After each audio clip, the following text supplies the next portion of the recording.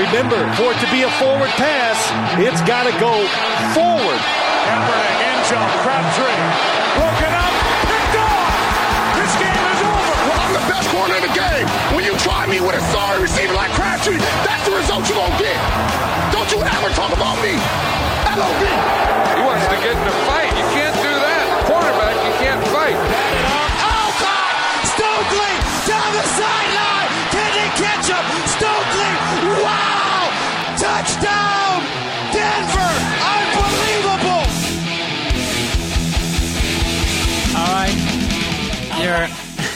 You're very welcome along to the Off the Ball NFL podcast. Delighted to say we have Cian Fahey at Cian AF, Football Outsiders, Football Guys, Sam Monson at PFF_Sam, Pro Football Focus, and also Donny Mahoney from Off the Ball. Lads, you're all very welcome. Yeah, thanks, man. Okay, so we should obviously talk Peyton Manning. We should obviously talk Percy Harvin because some things have happened since last we were convened on the podcast. And maybe that's not a bad place to start, actually. Peyton's greatness had been affirmed in so many ways already, Sam, that we didn't really need him to break a touchdown record. And I don't really know how much more there is to say about it.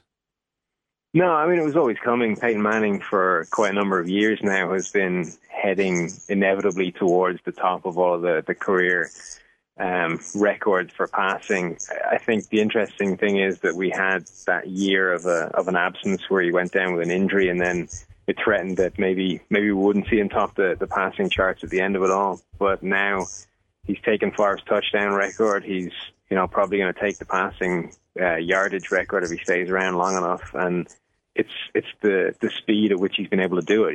He's sat out a year essentially and has still done it at a quicker pace than Favre was able to. In terms of the quality of this Broncos team with regard to last season's, the offense wasn't quite at the same level, or had been perceived not to be at quite the same level until maybe about 2 weeks ago, and then suddenly something popped, Cian. But the defense has been absolutely amazing so far, and I don't know, maybe this Broncos team is actually far better than, assuming these players arrive at the end of the season without the same debilitating injury list that they had last year, far better than last season. I'm not sure it's far better. I do think it's a little bit better simply because of DeMarcus Ware and Von Miller and Chris Harris, who's playing very well this year on the defensive side. I'm still concerned about their inability to run the ball and the fact that Monty Ball hasn't really been the guy they want him to be. I know he's been injured as well, but before he got injured, he didn't really look like a viable replacement for Noshawn Moreno, and Moreno was a big part of their success last year. Of course, they have so many weapons now that they can kind of just adjust and attack teams in different ways. As we've seen with Julius Thomas racking up the touchdowns, and he's on pace to set records for receiving touchdowns this year. But I am concerned about what will happen when a better quality defense that comes up against them and forces them to run the ball. And they're doing that with Ronnie Hillman and CJ Anderson and maybe Monty Ball when he's back. I'd still be a little bit concerned about that, but in terms of matching the production of last year over a 16-game regular season, I think they can do that fairly comfortably. Who actually has a defence that might be able to do that, though, at this stage, kind of seeing the weakness, for example, that we've seen from Seattle? Are there teams out there with really strong, maybe Detroit at some point? Detroit is probably looking like the most likely, but even then, when you get Manning going against that secondary, he's probably going to be able to pick it apart. I think the Chargers, and obviously that's happening this week, the Chargers, if they were at full health, would be a great matchup, but they're not at full health this week. They're missing Brandon Flowers, who cornerback was very important to what they do. Brandon Flowers. I do think you're right to be concerned about how many defenses there are, because the quality of defenses this year I don't think has been great. You can look at teams like the Rams and the Cardinals, the Ravens and the Cardinals, and teams who seem to be playing well, but you look at the individual personnel and you think Peyton Manning would be able to pick them apart fairly comfortably. Brandon Flowers is missing because he tried to kill Jamal Charles with his own head last week and came off second best in that one. So that never works. Here, I've got a defense who can stop them. Yeah. Seattle, they've already done it. No, they can't do it. Yeah, they've done it once this season, and they're going to do it again. They didn't do it once this season. They tied with them at home, so next time they meet on neutral. And also, Seattle aren't Seattle anymore. Well, the Seattle defense was pretty good for 3 quarters that game. That game is actually where, when Manning sort of unpicks them in that fourth quarter, it's the beginning of the cracks that seem to have taken hold this year. But you're telling me this Seattle team, they turn it around, get to the Super Bowl, and they're playing Denver, Which, again, a rematch. Minnesota this year, isn't it? Indoors, right? Yeah, I think so. It's Arizona.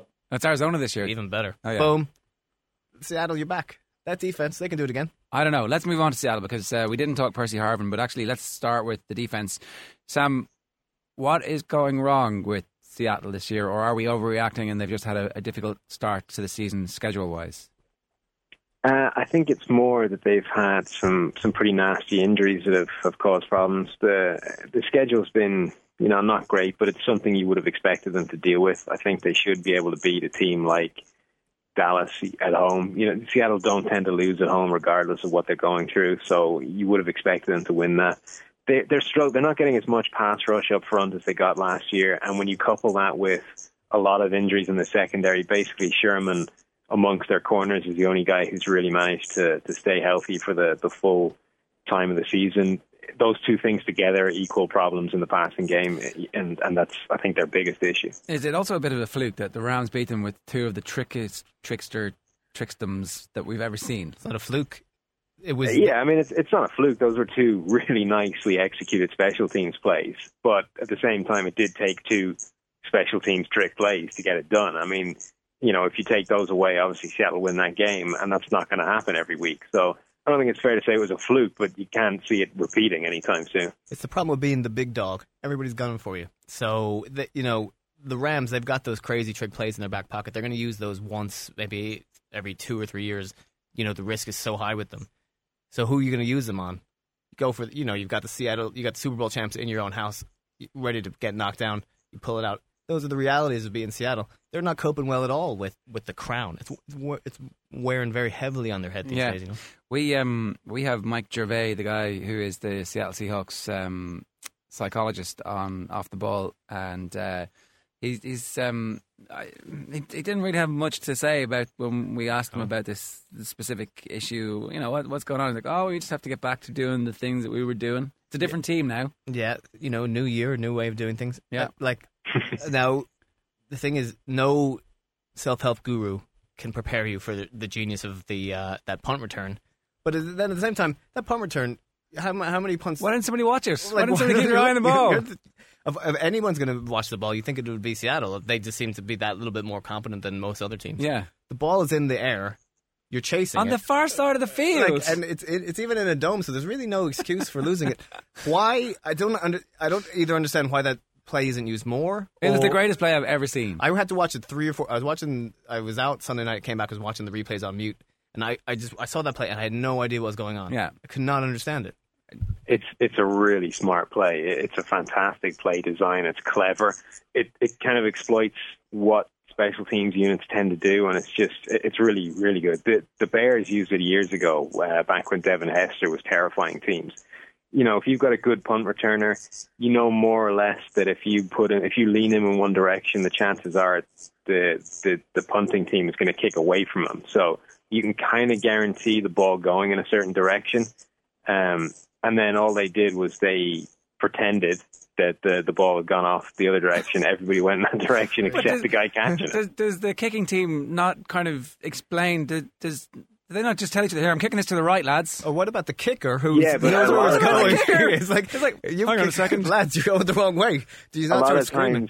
A lot of the times, depending on the punter, the punt may be supposed to go left, but the punt goes right because the punter hits it wrong, and as a gunner, you're essentially watching the punt returner and the way that the blocking is setting up. So if all of that heads to the right, you're not going to assume that they're lying and that the ball is going in a completely different direction. You're going to assume they're going where the ball's going. Yeah, pretty awesome stuff. But I also really liked the fourth and whatever it was that they managed to get the first out of. That was incredible. It's crazy. Well, I mean, beautiful pass from the punt returner. He's really good. He could be like the quarterback for the Jets. And there's do they lose the game if they punt? I don't know, but balls with a capital B, you got to respect it. Yeah. All right. So, what does everybody make about Percy Harvin? We again, Mike Gervais was not giving too much away about what a special, talented athlete he is. But then, doing all the research for that interview, you read about how important the environment is from Pete Carroll's perspective. They have music throughout the facility. They like to dance a lot. They like to get high energy and a sense of care for each other. And suddenly the smear stories come out about Percy Harvin being bad moods. liking to punch his teammates, particularly the week of the Super Bowl. And I don't really know what the truth of this is, Cian.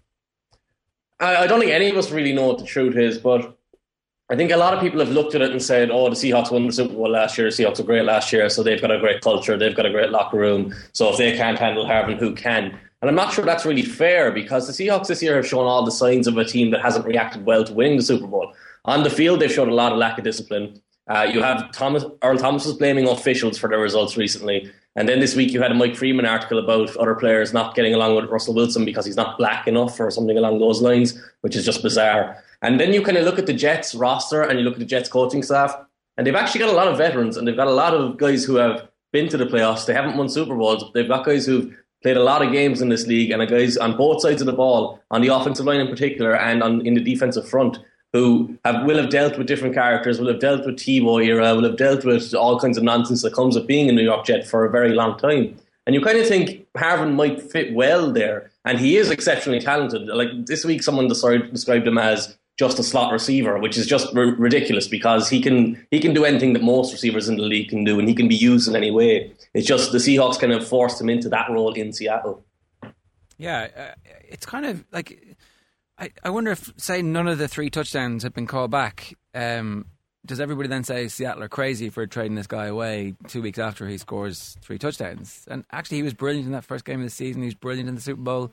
They can find ways to make him work. Yeah, as a fantasy owner of Percy Harvin, I just don't agree with that at all. I think they couldn't figure out how to use him in the offense, or he's mostly as a decoy. Like the numbers that he put up, if you look at the stats in the cold light of day, don't really read well. What I don't understand, Seattle got nothing for him, right? So obviously they felt they had to cut their losses. They get him off their wage bill, right? Right, and they get him out of there, right? And they get nothing back. So their offense, looks like their receiving core is really depleted. And you think just having him there, even as a sort of a decoy, even if you're not going to use him, would have some value. But now you're left with Doug Baldwin, and Doug Baldwin was good at the end of last season, tail end last season, 4 or 5 games in a row. He was coming up with some big plays. Yeah, they just look the whole complexion of that offense seems different, even if it's not. Yeah, there's now an absence of superstars. Obviously, Marshawn Lynch notwithstanding, and then it's Russell Wilson's team, so maybe they don't want anybody to overshadow him. All right, just to talk about that division, because in the NFC, there's been this kind of long-standing thing that the NFC West, with the Cardinals, the 49ers and the Seahawks, particularly San Francisco and Seattle, for the last number of seasons, these two in some order will come out of this division. But actually, you start looking at the records around the rest of the say, for example, the NFC East, the Cowboys are 6-1, the Eagles are 5-1, both Detroit and Green Bay are 5-2. Is there a possibility that maybe Seattle don't make it out of the division this year, Sam? Yeah, I mean, there's a good possibility at the moment, as there is for any team that's hovering around 500. I think there's enough good teams in the NFC that you're going to need to do an awful lot better than that, or win your division if you're going to get out that way. And they're 2 games back in that division, but they're still very much in it. You would expect them to be able to beat the Cardinals and the 49ers on any given week. The Rams just knocked them off, but they're still a good team, especially when they get injured guys back. If they get a bit more healthy, there's no reason they can't take the division still. But if their record doesn't improve dramatically, I think they'll have to win the division to get out. Yeah, which means that they're going to have to start putting in some pretty big performances. We've got to talk about Andrew Luck as well, because the Colts shut out the Bengals last weekend, and Andrew Luck is playing at an elevated level. That's all of the hype that whole season when they were deciding to let go of Peyton Manning now seems justified, Cian. It's one of the most amazing beginnings to a quarterback career, where he's just looked comfortable from day one, and season on season, game on game, he's getting better and more accomplished and more intelligent and more articulate, if that's the right word. Yeah, well, you can nitpick the little things with Luck, because he does still make some bad decisions. He does still miss some throws that he shouldn't make. But when you look at that roster and you look at the plays that he does make, it's sometimes it's just phenomenal the way the amount of disasters around him that he can cover up and just keep that team winning. And as much as I hate the idea of a winning quarterback, he's kind of turned himself into that, because you see, even when they're down by 20 points, they're always in a game. No one's turning that game off when they're down big, even against a good team. I think the game last week kind of made me more excited about the rest of the Colts, because their defense did look quite good against the limited Bengals offense. I still think they're going to be completely reliant on him if they want to be a Super Bowl contender. I do think they're going to comfortably be a playoff team because they're in a very weak division. But I'm not sure if Luck is at the point yet where he can carry the team all the way to the Super Bowl against a team like the Broncos or even the Patriots, who will probably be there, and the Chargers, who are also going to be quite a good team, I think, late in the year. Yeah, considering how people thought about their defence before the start of the season, that's probably already a significant sign of the progress that he's making, that you'd have him in the conversation and you would give him a chance against any of those teams. Yeah, you give him a chance, but I think if they ever played against each other, he'd need to still play one of his best games. He hasn't done that in the playoffs. He played very well last year in the second half against the Chiefs, but whenever they've played, like they played the Patriots, and I think when he was a rookie, and they were comfortably beaten, and last year they were comfortably beaten eventually. So he's still going to have to be brilliant, but he's been so good to this point that you kind of expect him to be brilliant. Also, the Bengals were the best team in September. Yeah. The worst team in October. It's October now. Yeah. It's nearly November. They've been terrible this month. It's odd how the months can affect teams, but I mean, their defense is really gone. Dalton looks terrible. It's weird how AJ Green, he's gone, and I believe he's back this week, but their collapse is entirely coincided with his toe injury, I think. So I don't know. Maybe they turn it around. But Baltimore's leaving them behind, and maybe there might not be any way back for Andy and the lads. Yeah, maybe they shouldn't have given him all that money in the off season. Well, hold on. Maybe they shouldn't have walked into to Foxborough a month ago, very in a cocky way, thinking that they're here, they're going to bury the Patriots. Things turned that week, and it's funny how the NFL can change seismically in 3 or 4 weeks. Yeah. Okay. We get to see him up against Joe Flacco this week and a Ravens team who are playing like the team who down the stretch 2 years ago won the Super Bowl. Did you expect any of this, Sam, from this Ravens team, from Joe Flacco pinging those deep balls to a reborn Torrey Smith? Steve Smith and Torrey Smith, they're getting production out of both receivers. I don't think any of us really saw this coming. I think their offensive line has been a complete turnaround from last year. They had one of the worst offensive lines in the NFL last year, and this season I think it's been one of the better ones. And that allows you to do everything. The offensive line, when you don't have a guy like Peyton Manning, when your quarterback's Joe Flacco, the offensive line is everything. And it's no coincidence that he's having a much better season this year now that he's got time, now that he can hand the ball off and rely on the running game a bit, even if it's a guy like Justin Forsett who's getting the production out of it. Yeah, is it possible that Forsett is actually quite good and that he's a significant upgrade even on the Rice-Pierce double act last season, which stuttered their way through the entire season? Or is it just a function of the quality of the offensive line that actually anybody could plug in there at running back now and do what Forsett's doing? I think Forsett's always been a really talented guy. He's a lightweight guy. He's a smaller guy than most people. So he's never really given the opportunity to be the lead back, to be the featured guy in an offense. But every time he's been given carries or even used in an offense, he's always been productive. I think when your offensive line is performing really well, any running back looks good. But he's definitely a legit talent that's just reaping the benefits of a line playing well. Okay, I guess everybody expects the Ravens to win that division at this point. Well, I mean, if the Bengals don't win this weekend, I think the deal is done. The New England Patriots, as you've mentioned there, September bad, October good. Well, is this the truth? September not that great. October back to where we like it. Only have the one game lead in the division, so we're not getting too cocky. But we're just plugging away.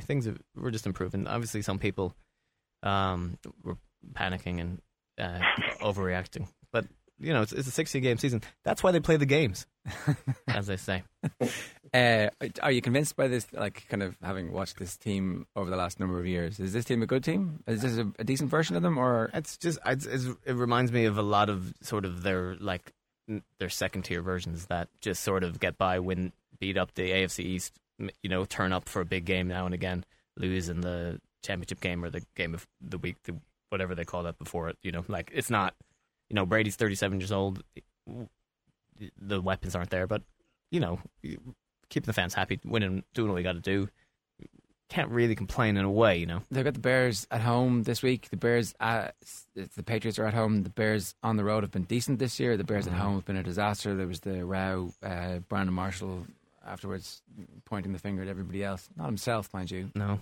I think Brian Urlacher was being critical of Jay Cutler today as well. It's weird. A lot of times this actually seems to benefit NFL teams, these sort of locker room implosions or explosions. But I don't know. I don't like the vibes out of Chicago. They seem like they should be winning more than they are. Yeah, well, they definitely have all the talent, but none of the production. What's the story, Cian, with Jay Cutler and his offense? Why the hell have they been so? Why have they been having their bellies tickled by these teams and smacked down so easily? Well, early in the year, it appeared to be injuries, or Marshall and Jeffrey weren't fully healthy and they were playing through injuries. And it looked against the Falcons last week, it looked like they were all getting back on the same page and the offense was starting to work the way it's supposed to work. But then last week, it was just reverted back to what they looked like early in the year, where you're making stupid decisions and you're not playing to your full potential. Like Cutler threw a bad interception, I think it was in the third quarter of that game. And just one play before it, Brandon Marshall had come up and over the middle of the field, caught a first down, made a big play. Except Brandon Marshall had ruined that play because he pushed off on Cortland Finnegan to create separation, and it was a penalty, and they put him back in behind the chains. And you're looking at Brandon Marshall going against Cortland Finnegan, and you're thinking, Brandon Marshall should never have to push off against Cortland Finnegan. He should easily be getting separation from him all the time. And it's just little things like that aren't really happening the way they should. Like Matt Forte, I think, is the only player who's actually playing to his ability on that offense. And even he seems to be being taken out of games by Trestman not giving him the ball. So you're hoping everything can fix itself, but at this stage it looks like there's just too many things that are gone wrong. And it looks kind of like what the Saints are doing, and where everything is just not in sync and not working the way it was designed to work. All right. Weird situation with the Bears, though, because last year they had sort of two quarterbacks that they thought were amazing, and they had to kind of choose between them. And now they've got none. They've got, the team's turning on Cutler, and McCown's went to Tampa Bay and was a complete disaster. So just odd how things go sometimes. Maybe they should have traded Cutler for more and used those picks next year. Mike Glennon, maybe?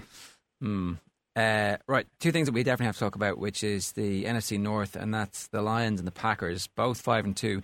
They've both arrived here at being 5-2 in slightly different ways, in that the sense of momentum behind Green Bay at the moment is really palpable. People are thinking from a team that was like, ooh, look at all the difficulties they have to. Wow, they've got the best quarterback in the league, maybe even better than Peyton Manning, the way he's playing at the moment, and they're unstoppable. What's the truth then, Sam, about Green Bay? Or is that a question that kind of needs to be answered in Week 16? I think we know their quality side. I think we knew that, most of the way along. They had a rocky start to the season, but I think we always expected them to come good and at least be challenging for the playoffs come the end of the year. Aaron Rodgers, again, had a bit of a rocky start to the year, but is back on song, and Aaron Rodgers on song is as good as anybody in the league, including Peyton Manning. Yeah, I think we know that the Packers are going to be good. The question is if they're going to have another hiccup somewhere along the season and open the door for a team like Detroit to challenge them, or if they're going to go away at the top of the division now. Yeah, the Detroit victory, where it looks like the Saints are going to establish themselves as a team who are a real team this season, as opposed to somebody you can't trust. And then in 3 minutes, the Lions just win the game at the end of it. And they do it without Calvin Johnson.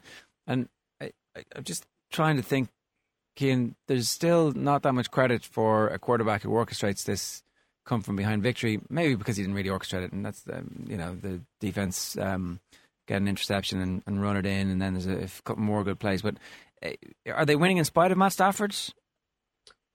In spite might be a bit too strong, but I would probably lean that way. If you forced me to say yes or no, I would say that they are winning in spite of him.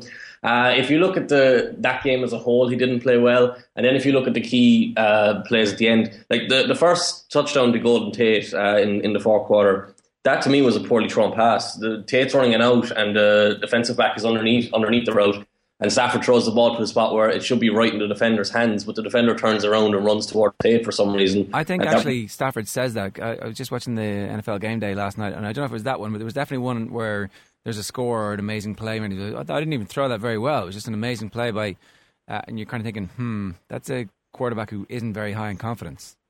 Yeah, well, and the thing about that is the Saints defender does that because he plays for the Saints, and that's what the Saints defenders have done all year. I wouldn't expect your average NFL defensive back to do that.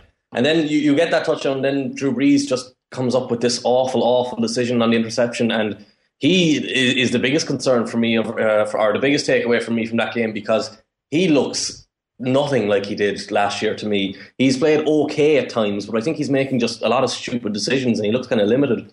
For the Lions, in terms of in the NFC North, though, I think it is largely that the defense is terrifying people now. The Saints couldn't run on them. They didn't look like they wanted to run them, and a lot of teams have looked that way against them this year.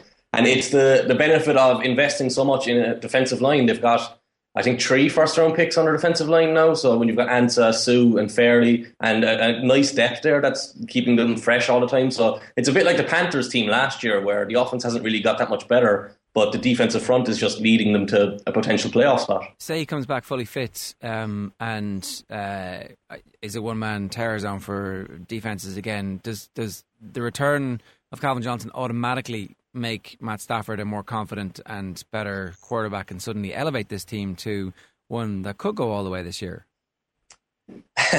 Having Calvin, if you want to understand what it's like to have Calvin Johnson on your team, it's like go home, play Madden, put it on the lowest level, play as the Broncos and play against the Jaguars and just throw the ball down the field. Because that's what it's like throwing to Calvin. You just throw it up there and let him go get it. And he's going to make any quarterback look a lot better than he actually is. But is there also a case maybe that the Lions are better without Calvin Johnson? Would there be the evidence of this 5-2 start versus a few seasons of Stafford and Johnson doing their thing, but the team falling short every time? Maybe New coach. Yeah, that's true. But maybe Johnson becomes a disruptive force in this sort of scheme that they've actually managed to sort of unearth with Golden Tate, and these kind of these running backs have kind of thrown. All right, expand this crazy theory. Your point is that Matt Stafford doesn't have Calvin Johnson just to feck it down the field to as they've maybe come up with a more evolved offense that's actually harder to stop than the one where it just seemed to be what their offense. I mean, I've never watched a load of Lions games, but from what I remember, it was basically like Stafford rolls back, buys time, Johnson runs. Stafford throws it as high and as far as he can. Calvin Johnson, there's 7 guys around him, and catches it, gets tackled at the 1 yard line, and then they get a touchdown. That seems to be like every Lions play I've ever seen. But now, somehow they seem to be on something different here. Their greatest strength has been taken away, and it seems like they've actually on the basis of 7 games, it seems like they've got something that kind of might work a bit better for them. Is this crazy? I don't know. Probably. Maybe, I mean, but having him as a decoy obviously has some effect as well. I'm sure just having him, lining him out, putting him out for a few plays, confusing. His status there. Sam? Yeah, I don't think it's nuts. Having a guy like Calvin Johnson can be a bit of a double-edged sword in the same way having a really athletic quarterback can be. It allows you to get out of a lot of bad situations and turn a lot of ugly plays into positive ones. But if you start leaning on that too much, it can take you away from what you're supposed to be doing. And, for all the plays where Calvin Johnson bails out a Matt Stafford throw by just flinging it up in the air and he goes and gets it over triple coverage, there are plays where you don't even see Calvin Johnson because Stafford just heaves in that direction, and instead it's too far off and it just lands right in the hands of a defensive back. So there's definitely, I think, something to that. Where that balance is, I'm not entirely sure. I doubt very much that Calvin Johnson is more of a negative influence than he is a positive one. But there's definitely something to the idea that it's not all good. All right, got to talk about Dallas. 6-1, and they've got Washington. They got Washington at home on Monday night. After week 1, people were like, "Oh, they should have gone for Johnny Football. This Romo, he's finished. He's an old man." Yeah. And now it turns out he's playing better than he's ever played. Well, I don't. There's much less pressure on him because something happened to DeMarco Murray over the offseason where he turned into like Emmitt Smith times Walter Payton, and maybe there's less. There's less on Romo's shoulders. Obviously, they've sort of figured out they've cobbled together a defense there that's actually really hard to beat, and that win over the Giants was like case in point that they're like the best team in the NFC. Giants turned up there, tried to beat them, and they were just did that stupid stomping on the sign thing. And that was it. Or was that the week before? That was the week before. That didn't work for them either. Cian, the start of the season, I remember somebody making the case for them being a potentially 3-win team. I was like, yeah, I can see exactly how that would happen. And that was wrong. At what point do we take them as a real team and say this is going to last 10, 12 weeks, 16 weeks? I think we had to take that point about 2 or 3 weeks ago, Dave. It's not a major surprise because we've always known that Romo is very good, and we always know the importance of the offensive line. And if you have an offensive line, if you have an offensive line and a running back who can dominate the ball, you can control the clock somewhat. You can help your defense a little bit, maybe not a huge amount, but your defense doesn't have to be great if your offense is as good as their offense has been. And they have turned into what I thought the Bears would be this year. They've turned into a team a bit like the Saints from a few years ago, where they're completely reliant on their offense, while their defense just has to make enough big plays to get by. And so far that's working, and I don't really see any reason to say that they're going to finish 8-8 again, or they're not going to make the playoffs. Whether they're a Super Bowl favourite or a Super Bowl contender is something I still wouldn't really commit to, but I do think they can continue doing what they're doing now for the regular season at the very least. Yeah, and if they get into the playoffs and they're still playing like this, they're not really going to be afraid of anybody else in that conference. There's one final thing really just to ask you all what you're looking forward to most this weekend. We've got the London game, which is obviously meaning that there's like 19 hours of uninterrupted football this weekend to watch. I'm particularly looking forward to the Seahawks at the Panthers this weekend, because if they lose at the Panthers, that's a crisis. That's trouble. But the Panthers are pretty bad, I think. That's going to be like full blown. Yeah, I'm looking this Jets Buffalo game. I don't often look forward to Jets games, but I want to see what Harvin does, and I assume you got Decker back, you got Harvin. That offense is like all of a sudden a little bit interesting. Just going to want to see how that goes. Because if Buffalo win, they're in their 5-3, and Kyle Orton has sort of righted the ship, and that team is, even without running backs, are kind of interesting. So I think that game will be interesting and have some ramifications for the AFC East. Sam, what are you looking forward to the most? I'm interested in Green Bay and New Orleans. On paper, the Packers should win that fairly handily, but the Saints have some ludicrous record at home in primetime games. They're like 18-1 or something, and they really need this game. So it'll be interesting to see if they do manage to turn up when they really need it, or if they are really just a kind of a has-been team at this stage of the season. And on a purely selfish level, I'm looking for Dallas to win against Washington, because that might keep me in my survivor pool. I think it's a safe enough bet, right? I hope so. It's one of those games where it's a division. In the NFC East, there's no sure thing game when they play each other, but they really should win it. They might have a decent quarterback out this week as well. Colt McCoy. Cian, what about you? I'm too busy laughing at Sam in his survivor pool. He's like a 6-year-old man. He won't play fantasy, but he has a survivor pool. 200 quid on the line. I'm looking forward to the AFC East games. The Jets game, because of what Donny said, I agree with him there. But mostly the Dolphins are playing the Jaguars. Obviously, the Jaguars shouldn't beat the Dolphins. But the big thing for me was the Dolphins beat the Bears last week because they changed their offensive game plan. They weren't really focusing the ball to going to Mike Wallace. They were relying on Tannehill's movement, and they were getting Charles Clay involved. And I think if they can do that for the rest of the year, they might surprise a lot of people and still be hanging around come week 17. All right, that's interesting. I just picked up Ryan Tannehill on the waiver wire this week. That was you. We might talk a bit more about that in a later section of the show. Lads, thanks very much. We'll talk to you again next week. Enjoy the weekend. Cheers. Yeah, that's...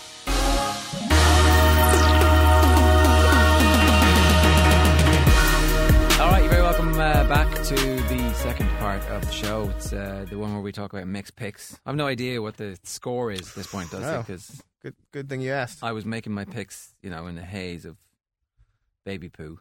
Sure. So I'm not sure that I was. That's an excuse, is it? It's certainly the excuse I'm using for my fantasy teams going in the shitter in the last 5 weeks. Mm-hmm. I was making mine on the fly in here, though, so as the listeners know. I think I'm 1-6 in the last 3 weeks. You're not doing well. 5 in the last 3 weeks. You're not doing well. The records are: I continue to lead the league at 7-10-1 after a 1-2 week. Mick has leapfrogged you into second place, up to 6-11-1, and at the moment, the person who will be on the receiving end of the Gatorade bath come Super Bowl week. Balls! I forgot there was actually something on this. This doesn't actually matter. Jerry Gilroy 5-12-1. after a 1-2 week, followed up by a 0-3 week the week before. So he's got time to have a team talk, I think. I'm getting some kind of feel for the league at the moment. At last, I've had 2-2-1 weeks in a row. This week was a true 2-1. I was nowhere near on my third pick, which was Cleveland. Last week I was very unlucky for a 3-0.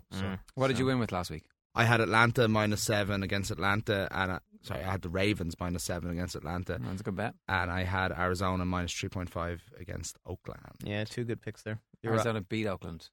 Yeah, by more than 3.5 points. They beat him handily in the end. Definitely by more than 3.5 points. Neither of those two were ever in doubt, to be honest, which is always a nice feeling when you're... Did I not get any? I got Indianapolis right last week, right? You get the Colts right. That was you your both pick. had the Colts. You also both had the Lions over New Orleans, which they only won by 1 point. It was -2.5. Jerry, you took the Niners +6.5, which we talked about on the show last week, as never pick your own team. It's the number one rule of picks. That pick seems so stupid in hindsight. We did dismiss it at the time. Just for once, we kind of seen that coming. And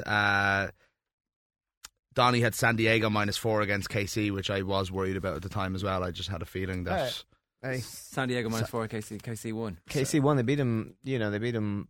They did the job. I was, I don't know, surprised actually, but I was duped by listening to Jim Harbaugh give a very nice, gentle Tuesday morning interview to KMBR in San Francisco.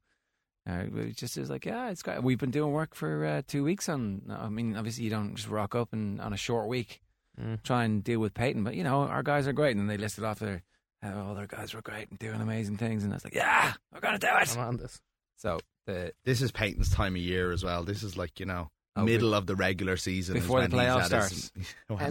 That's only a little dig, but no, the middle of the regular season when he's in a good flow is just and not like banged up yet and stuff. This is where he's actually the most unstoppable player of all time. Also, American sports are like so obsessed with records, like stupid records, and then once the record comes into play, it's like everybody can't even concentrate on the game anymore. It's like there's these things take on an inevitability, including even Peyton Manning. Who'd have thought that he'd have a special, like of all people, to have this like special dance? I know, but ready for his record. I watched that the first quarter. It was like, oh, well, the 49ers have no chance because this has to be the game that Peyton Manning breaks this Brett Favre record. Where's Brett Favre right now? What does he think about this? It's just like Brett Favre was on Sunday pre-game on NFL Network with Steve Mariucci. He went to his house in Birmingham or wherever he lives, and they did the whole show as a kind of a co-location thing from Brett Favre's massive backyard and the studio. So Brett was very much on board with the whole. He's taking my place here. So you haven't picked yet. So Mick, I have to say I made these picks 5 minutes before I came on air, which is better than I've done the last 2 weeks. Okay. So I've got 3 picks here. I'm going to start in Wembley Stadium, London. Ooh. At 1:30 on Sunday afternoon, which will be an interesting time to watch a game.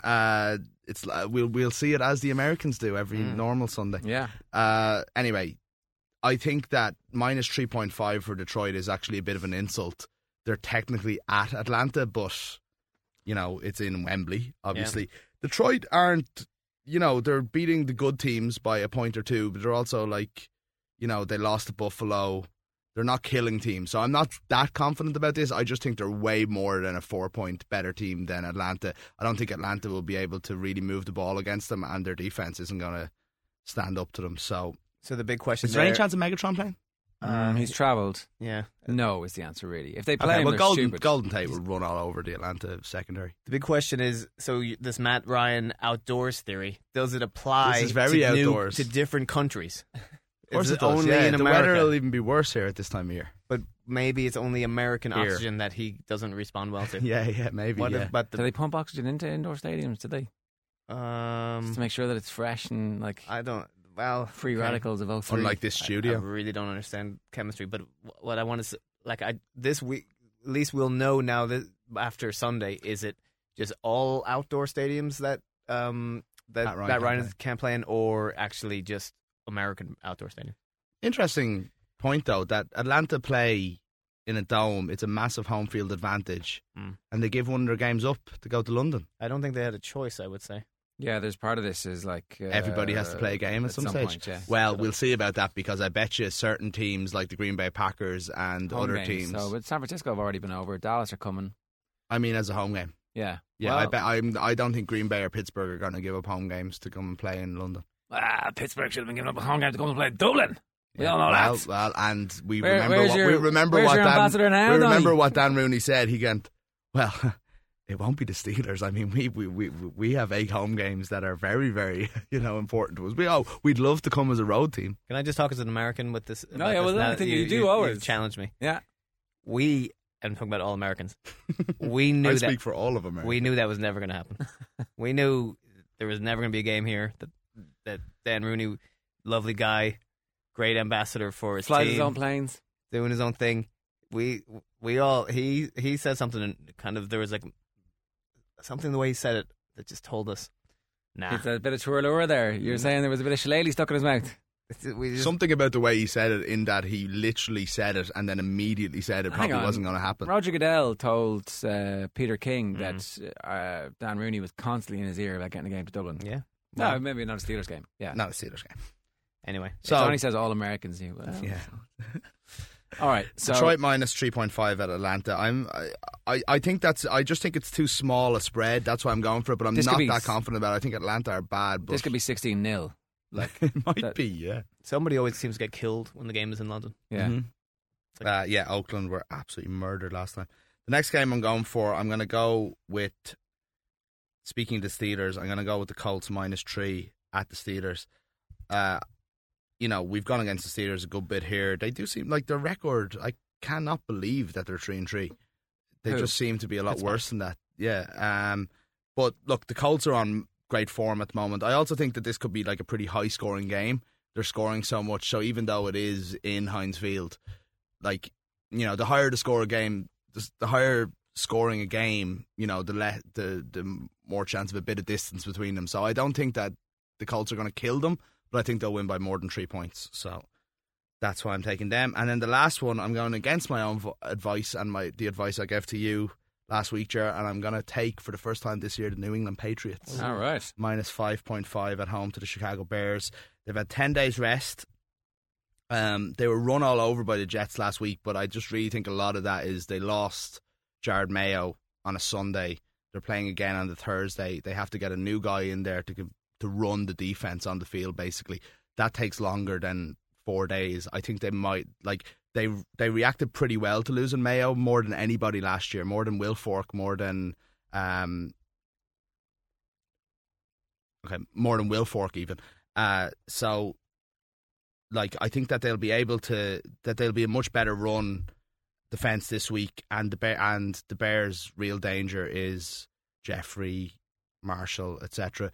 aren't playing well at the moment. Cutler's not as an playing owner well of Marshall, at the I moment. disagree that the real danger is Marshall. Exactly. Well, he should be the real danger, but he's not. They're falling apart. They're fighting with each other. Cutler's not playing well. The Pats' pass defense with Revis has been brilliant, and now Revis, little wrinkle there, Mick. Yeah, Revis arrived late for training. Wasn't allowed to practice. Okay, well, Browner came in last week for his first game and was locked down. Is he fighting too? Didn't Browner give away 2 holding penalties last game? Yeah, one of them was really harsh. Okay, still counts. Chandler Jones, is he out? Is he on the Patriots? No, yeah.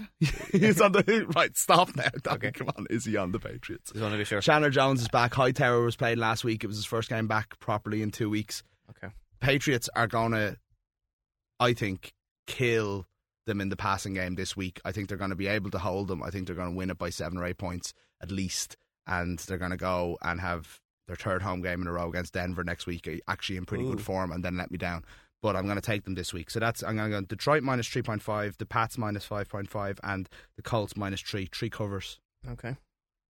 I'm going to no 3, whatever the opposite of covers is. I'm starting. I'm kind of going. I have bad feelings about all these picks, but me too. Mine are a disaster this week. So I've got the 1-6 Jets minus and 3, 4-3 Buffalo Bills. Games in Giant Stadium. MetLife. You've got the Harvin factor. You got a little bit of optimism there for the Jets. They had Did well the last couple of weeks. Decent loss there to the Patriots. I think they see that almost as a win, considering where they had come from. They put the Chargers game behind them. They moved forward. They've now got a legitimate weapon in their offense. Buffalo has no running backs. Kyle Orton is quarterback. Now maybe Sammy Watkins is the next Keyshawn Johnson or something like that. But I don't know. I like the Jets at home -3. So maybe actually you can read that thing that how is this 4-3 team giving 3 points to this terrible because Buffalo team. keep winning the weirdest stupid games of all time. The Jets could actually be a better team than them. Do you want to go against that as a gambler? Anyway, I am. So the Jets -3. Now Tampa Bay have had a bye week. They've kind of recharged their batteries. You're going for another 1-6 team, 1-5. They're at home. The Vikings.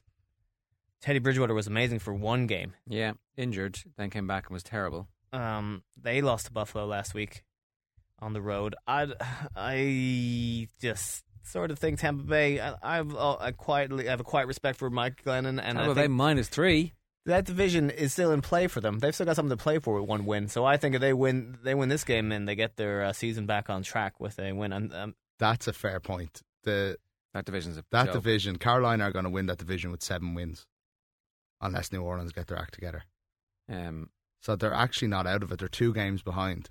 Austin Seferian-Jenkins, because of Peter King, is you need to give idiotic. Up on that guy. I've had him on my bench.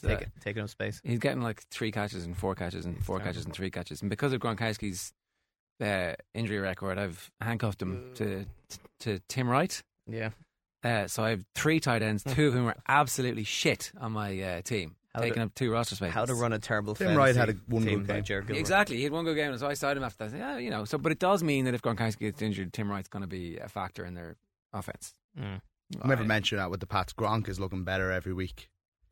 Yeah, still dropping balls in the end zone or getting a touchdown and having a call back, which would have won me the game. Stop being angry about fantasy. We're talking about the actual game here for a minute. Gronk's playing well. My last pick. I've actually reversed my instinct here. I was ready to pick the Packers to win in New Orleans on Sunday night, but then having listened to the last part of the podcast and being a part of it, Sam threw out that 18-1 stat about the Saints in primetime, and I'm a big believer that some teams play better when the primetime lights shine on them. They're -1.5. You get a 1.5 for Green Bay. No, I'm going with the Saints. The Packers have won 4 in a row. I think they're living a charmed life. They're due to lose. Saints also can take control of that division. They kicked the living shit out of the team they played last week, which was the Carolina Panthers, wasn't it? Yeah. So Panthers aren't good though. Their defense is terrible. They're better than losing like 40-0 to the Packers. They're not. They drew the previous week with the also abysmal Cincinnati Bengals. So I have major reservations with every one of those picks. But anyway, it's a tough week. You've gone for 2 teams that have 1 win and are favoured by 3 points to beat the spread. But look, I actually don't think they're bad. Okay. Manager. I have 5 here. I've got to whittle it down. I like the Eagles at Arizona plus 2.5. I like the Rams at the Chiefs plus 7. I like the Ravens plus 1 against the Bengals in Cincinnati. I like the Jaguars to go back to back. Okay. Or at least to get within 6 points of the Dolphins. And I also like Washington at Dallas plus 10. Yeah. A lot of points. Yeah, 10 points on a Monday night. Yeah. Now, the possibility for that to be a complete blowout. But then Colt McCoy looked competent. Yeah, skin's coming off a big win. He's always been competent. He's always been an okay quarterback. Like, he's kind of in that, well, maybe not Kyle Orton, but in that kind of like, if you need a guy to just come in and do a job for a couple of weeks. First throw, Percy Harvin, thank you very much, touchdown. Yeah, Percy Harvin in one of my fantasy teams had done nothing all year, despite being supposedly their main guy. That was nice to see. Pierre Garçon, I think you mean. We do mean Pierre Garçon, yeah. Jer started that though. I did I? Sorry. Yeah. Sorry, I meant Pierre Garçon. He's got Percy on the brain. I do, with talking about him on the show and talking about him on the podcast. But I've just talked myself out of that because I can't trust the rest of Washington, really. Can you? No, I can't. No, you can't. Not the way Dallas are playing at the moment. Not like, 2 weeks DeMarco Murray could get 200 yards in that game. Philadelphia at Arizona, right? So Philadelphia, I actually think, are quite a good team. Arizona, I think, are in a slightly false position, and this is the first week I'm going to back against them because they're leading that division as it stands, and they shouldn't be. I mean, Carson Palmer can't throw the ball more than 10 yards at the moment, and yet somehow manages to. I completely disagree two with that. touchdowns in the first 10 minutes. I would be. I think they're probably in a false position, like at the end of the season. But I don't think they shouldn't be leading that division. They've played well every week. I see loads of them because there's only ever 2 or 3 games on at that time, and I've got a fantasy interest in Ellington. I think they're all right. I think Carson Palmer actually is a pretty good glue quarterback for them. They look a lot better with him. And the Eagles, the only full game I watched of the Eagles was against the Niners, and they couldn't get out of their own way. Yeah, that was pretty awful, but their special teams were outstanding. Yeah. The Nick Foles' chicken shit meme from Buzz Bissinger was something that has kind of also scared me off there. He's chicken shit. I might have gone too far there, but he is. He's chicken shit. I wouldn't have known that Foles was like the son of a wealthy richest guy. man in the. Did you know the richest man in the NFL? Well, he looks Nick like Foles? Prince Charming from Shrek. I would say he's kind of got that kind of haircut and look about him. So I'm not surprised. Okay, I didn't know it though. You two bullies have talked me out of those two. I'm going Jacksonville +6 at home to the Dolphins. We talked him into the Jags, Donny. We're doing our job. I signed Denard Robinson this week and Ryan Tannehill, so I'm hoping this is a 42-40 game. The acts of a desperate man. I have Miami defense who've been doing really well for me in one of the leagues, and I tried to pick them up on both waiver wires in the other leagues, couldn't get them. They're much sought after. Blake Bortles throws a lot of interceptions. 3 or 4 game, yeah, it's true. Baltimore Ravens at Cincinnati. I think Cincinnati are busted flush. I think Baltimore are the real deal. I like everything about them. I didn't even recognise Harbaugh in this week's game day. He was so small standing in the midst of those giants. They're liberated by getting rid of Ray Rice. I just hope that Ray Rice does not come back to. But he won't be back to Baltimore. But maybe just the wrangling around that whole thing will just sort of. He'll get off his suspension, and then no one will sign him. And he's been sacked by Baltimore, so they don't. Yeah, have to he's not back. he's a complete free agent now. So I love that pick. I was afraid to go with it. I've had Baltimore for the last 2 weeks. I was going to ride them out for a third week in a row. Just away in a division game against a team who should be better than they have been in the last 3 weeks. Yeah, I just don't trust that Cincinnati are as bad as they're showing they are. I think if Baltimore go and beat them this week, as I think they will, then we can officially give up on them. But I'm afraid to go against them at the moment. I was going to take the 7 points and offer for the Rams at Kansas, but I'm actually going to go. That was my next pick. I'm going to go Houston -2.5 at Tennessee because Tennessee are. I wrote that down there at home. God, lads, that's a good pick with that rookie that's quarterback. the old Oilers derby. Oh yeah, that's true. Yeah, look, I think that's a banker. Is it? Houston have lost 3 in a row. Close games, one against Dallas. Who else beat them? Pittsburgh the other night. Mettenberger. Flukily against them. Yeah, Mettenberger. Come on. I also signed Jake Locker in the GA League. So now you know that your Houston pick is safe. Last week I was beaten 85-82 in the GA League by Ewan McKenna. Mm-hmm. McKenna's team is unbelievably good. It's really good. Fair play to him. 7-0. Not as good as mine. Peyton Manning, DeMarco Murray, Kendall Wright, who weighed in with 12 points, Marshawn Lynch, he had Mark Ingram, he had Crosby the Patriots, Vernon Davis, Andre Johnson, and I only got beaten by 3 points. Crosby of the Patriots? Crosby and the Patriots. Oh, Crosby's his kicker. Yeah. I mean, you've got DeMarco Murray, you've got Marshawn Lynch, you got Peyton Manning. That you've won the league, and I only got beaten by 3 points. And I started Derek Carr as my quarterback. And seconds after he does his first thing of the season, a 50-yard run to rack up 5 points, TJ Spiller goes out with a busted shoulder, and it's like gone. That was the end of that. I had Fred Jackson. So I think you're better off. Sorry to interrupt, Donny. I think you're better off without CJ Spiller. You've been hanging on to him, worried about him, giving out about him every week. I think the fact that he's just gone out of your life now for the rest of the year. I'm keeping him. Been going on for 2 years though. I'm keeping him. Well, at least for the rest of the season, you don't need to worry about him. Yeah, he's taking up a spot on my bench. I needed Antonio Brown to hit 20 points. He hit 13. It's a disaster. I needed him to hit 17. What's your record now? If he'd caught that touchdown instead of throwing it, I might have actually had a chance of winning that game. I probably would have with the distance. Sorry, I missed this. I didn't watch Monday night. I just checked the scores. My fancy games were over. He threw for a touchdown. Yeah, brilliant. The second one this season. I don't know. Not Antonio Brown. It wasn't Ben. He didn't throw it to himself. It wasn't Wheaton. It wasn't Marcus Wheaton because I was waiting on him to get me 10 points. He didn't catch anything. I'm 3-4 in that league. I had all my games were so over by Monday night. I was about 30 points ahead in 2 leagues, and I was 30 points behind in 1. Well, you're in this GA league that we discuss often. You're in a good position, 6-1, I think. Yeah. Well, outside yesterday, I was like, I think I'm going to win that league.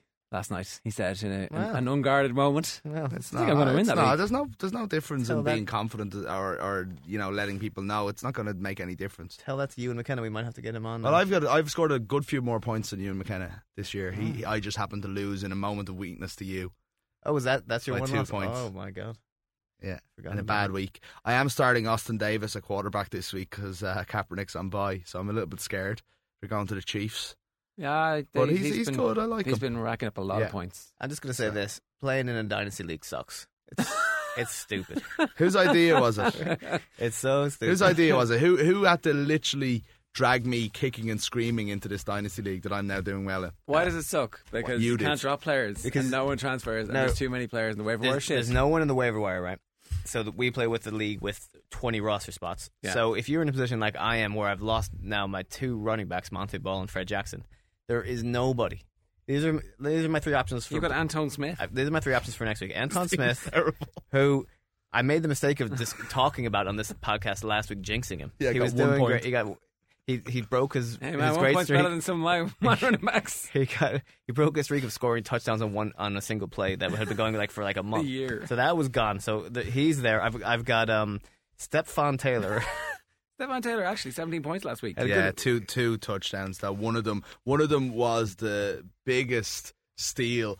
Ellington touched the ball, I'd say 14 times in a row on the drive. He was like, they just kept giving it to him. He kept getting 7 yards a go. He got kind of knocked up on the goal line, went out for the first time. Taylor comes in, runs it in for a touchdown. Oh, devastating. My 3rd running back is Joseph Randall, the backup at Dallas. Yeah. So, those, I have to pick 2 of those 3 for this week when I take on Billy Joe, I think. Randall's not even the backup; he's the 3rd down guy. No, he is the backup. Well, whatever. If Marco goes down, he'll be the guy. All right. Okay. So I'm just praying. You might start him and hope that the backup gets that's kind of that's what I'm going on in the game. And I've really got Matt Ryan as quarterback, so that's outdoors. He was really good that first game of the year, and I thought, I know Jer has made this mistake in other fantasy leagues where he bought into this Atlanta Falcons hype this year. Oh, and Jesus it's totally Christ, screwed by. So when you last week, I had the good one, Roddy White, on the bench, and kept Julio Jones on the team. They're like, they're going to Julio Jones is the star, right? So they're going to give him the ball. They don't give him the ball. Yeah, but you can't argue with your decision there. You have to play Julio Jones. You can't predict the future. You have to pick Julio Jones. He's going to get more points than Roddy White. He has 14 out of 16 weeks. I don't know. Not at the moment. Yeah. But it's funny. So it's for one. Okay, my team is terrible. I can accept that. But it's always going to be terrible.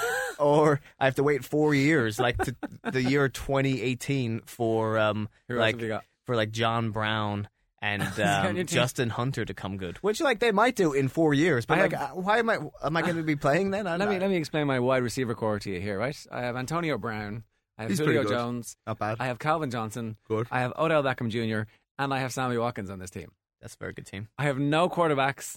I have no running backs. I have Gronkowski as well. So, but when he goes, obviously, I have Austin Safarian Jenkins or that other clown. Tim Wright's not going to be a clown. Give him time.